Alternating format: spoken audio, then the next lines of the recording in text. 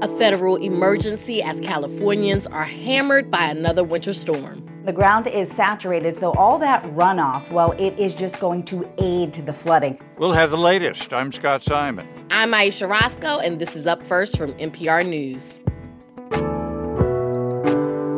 A California lender, Silicon Valley Bank, catered to high-rolling tech investors. But it collapsed yesterday, the second largest bank failure in U.S. history. We'll tell you what happened and how federal regulators have stepped in. China's President Xi Jinping kicks off his third five-year term and makes some government appointments.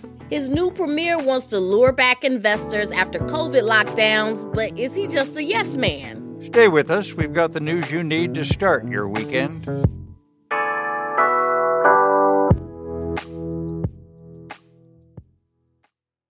The latest in a parade of storms has hit California, causing widespread flooding and 2 deaths.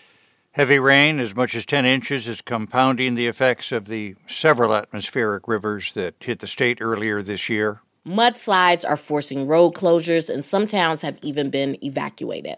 Reporter Matt Gillum of member station KCRW joins us now from Santa Barbara. Matt, thanks so much for being with us. Thanks for having me. Give us some idea of what's happening there, please. Well, in Southern California, where I am, we're getting off pretty easy compared to some of the other storms that have come through this season. This one has been pretty mild, but that's what forecasters predicted. It's a different story as you move up the state. In Kern County, which is north of L.A., areas surrounding the Kern River have been evacuated due to flooding. I'll let National Weather Service meteorologist Antoinette Serrato explain what caused the river to jump its banks. This warm rain came into the area, and in places that had low elevation snow, that low elevation snow isn't supported by a very stable, thick snowpack. And so what really happened is that rain melted the snow and created rain on snow runoff. It's a similar story for other rivers as well. Many are running above flood stage. And in Santa Cruz County, flooding has triggered mudslides and washed out roads. And this is rain, not snow like some of the storms that hit earlier this year. That's right. Like earlier storms, this one is an atmospheric river, meaning it's like a conveyor belt for moisture, channeling water vapor from hundreds of miles away right into the Golden State. But those were cold storms, bringing snow, as you say. This time, we're getting hit with a so-called Pineapple Express. It's a warmer storm, and it's hitting many parts of northern and central California with more rain than snow, even at higher elevations. Matt, this is quite a contrast with California, which is usually under drought warnings. Are officials doing anything to try and capture all this water that's suddenly soaking the state? Yes. Governor Gavin Newsom issued an executive order yesterday that cut some of the red tape surrounding water storage. Along with that order from the governor, he's declared states of emergency tied to recent storms in a majority of California's counties. And just yesterday, President Biden authorized an emergency declaration for the state. The regional FEMA director, Robert Fenton, says that allows FEMA to direct other federal agencies to provide life-saving and emergency assistance as needed to respond to not only the current events happening right now, but the other atmospheric rivers as they come. If there's any silver lining to all of this, the series of storms has worked wonders for our drought. At the start of the year, 35% of the state was experiencing the U.S. Drought Monitor's most severe conditions. Today, we are completely out of those categories, and a quarter of the state isn't experiencing any drought. Matt, what indications are about when the storm system might move out? Short term, this system should clear out by tomorrow, but another atmospheric river is on its way early next week, so not a lot of time to absorb all this water before we get soaked again. Reporter Matt Gillum of member station KCRW. Thanks very much for being with us, Matt. Happy to do it.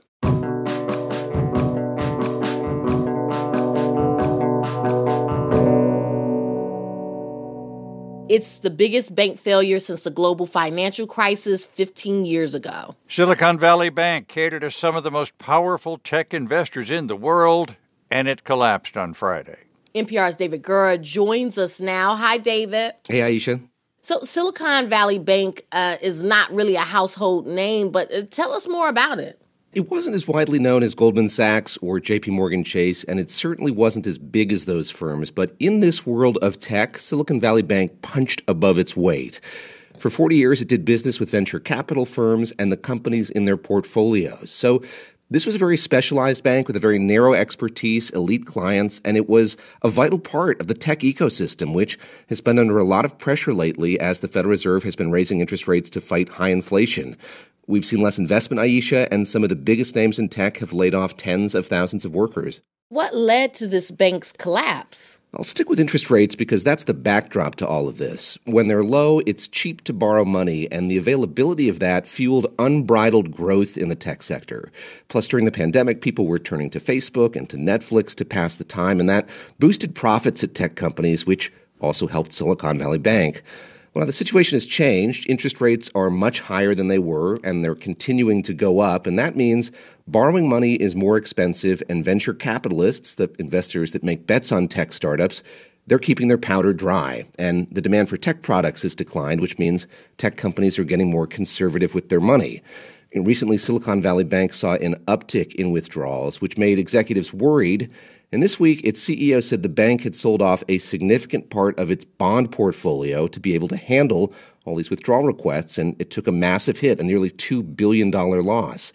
Well, that news really spooked its customers. Even more of them pulled money out of the bank, and we got what's really a classic bank run, where customers fear they won't be able to get their money. They line up to get it back, and that hammered Silicon Valley Bank's stock price, Aisha. On Thursday, it fell by 60%. What prompted regulators to step in? Growing fear of what could happen and that this could spread. The worry was other banks could also see a run on their deposits, and regulators were fearful about this risk of contagion. Thursday was a brutal day for banks. Investors sold off shares of some of Silicon Valley Bank's mid-size and regional competitors, and even the big banks saw their stock prices sink, although not as dramatically. Now, there's no indication other banks are in trouble. Bank analysts I talked to described what's been happening as panic selling, including Jared Shaw at Wells Fargo. It's really just, a fear that has gripped the market and is sort of self-perpetuating at this point. So what happens next? Well, the Federal Deposit Insurance Corporation is effectively in control now. That's the FDIC, and it's created a new entity to manage the bank's assets. And the FDIC said that by Monday, Silicon Valley Bank's clients who had insured deposits will get their money back. But keep in mind, the FDIC typically only insures up to $250,000, and customers with deposits that exceed that amount, that's most of Silicon Valley Bank's clients, they'll face a lot more uncertainty. It does seem like regulators were able to forestall the contagion that they were worried about, but I go back to that backdrop I mentioned at the top. Interest rates have gone up a lot. Federal Reserve Chair Jerome Powell said to Congress this week they're likely to go up even more than the Fed expected. So the challenge is not over for these banks that are adjusting to a new reality, Aisha, and also for their corporate clients, especially in tech. NPR's David Gura, thank you so much. Thank you.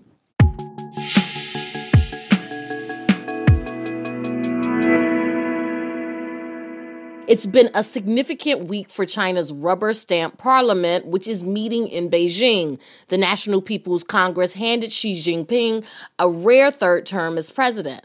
Overnight, it helps him consolidate power in another big way. It appointed a new premier who is a close ally of Xi. For more about the man who is now China's head of government, we turn to NPR's John Ruwitch in Beijing. Hi, John. Good morning. So tell us about this new premier. Like, who is he? Yeah, he's Li Qiang. He is a 63-year-old career politician who hails from the coastal province of Zhejiang, just south of Shanghai. Now, analysts who are trying to understand what he's all about, what he stands for, where he might take things, say that where he's from in this case is a pretty key clue. Zhejiang has been an engine of economic growth for China for decades, a hub of private enterprise and entrepreneurship. And Li Qiang built his career there. In fact, he didn't leave to work anywhere else until just before his 57th birthday. So while he was in Zhejiang, he worked his way up through the local government ranks. In the early 2000s, got a big break, and he was appointed Communist Party boss of a city called Wenzhou, which was sort of a hotbed for entrepreneurship and private business at a time when China's economy was supercharged, double-digit growth. I'm sure you remember it. And Wenzhou was lauded as a model for other parts of the country. So it was a real springboard for him. And he went on to become the governor of the province, the party chief of a neighboring province, and then he ran Shanghai before becoming premier. And so what about his relationship with Xi? Well, in short, he owes his career to Xi Jinping. 2 decades ago, Xi Jinping was sent down to Zhejiang province to run the whole place. Xi apparently liked what he saw in Li, who was running that city of Wenzhou at the time, and he made him chief of staff 2 years later. They worked very closely together until Xi Jinping left the province in 2007.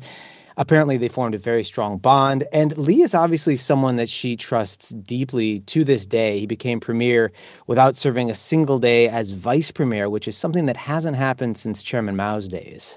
So what are the implications for the Chinese economy, which is it's hurting right now? Yeah, it is. That is a great question that nobody seems to be able to answer yet. I mean, Li could be great, right? People who've met him say he's sharp, understands markets. He absolutely gets the value of private businesses and entrepreneurs, which are critical to China's future and critical to China being a dynamic economy in the long run. In Zhejiang, he championed private businesses like the huge tech titan Alibaba. He did the same in Shanghai. He's responsible for bringing in Tesla, which opened its first overseas factory there. Here's Victor Shi, an expert in elite Chinese politics at UC San Diego. Very likely his own belief system, value system is, generally speaking, pro-business. But, of course, he did not get to his current position because he is pro-business. He got there because of his loyalty to Xi Jinping, which was on full display last spring when he was running Shanghai and Omicron hit, right? Li tried to manage it with a light touch, but cases kept rising, and by all accounts, Xi Jinping told him to get it under control. So he implemented that harsh, unpopular 2-month lockdown. So it sounds like the big question is, which Li Qiang will it be? The loyal one or the pro-business one? Like, that's what we're trying to see, right?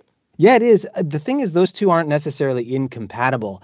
But Li is going to have to strike a balance between policies that serve Xi Jinping's fixation on control and security with policies and reforms that are going to help stabilize the economy and drive it forward. That's NPR's John Ruwitch. Thank you so much, John. You bet.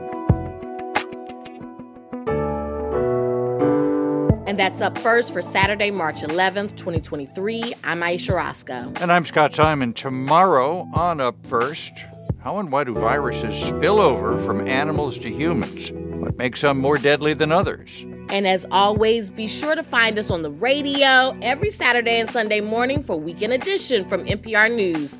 Find your NPR station at stations.npr.org.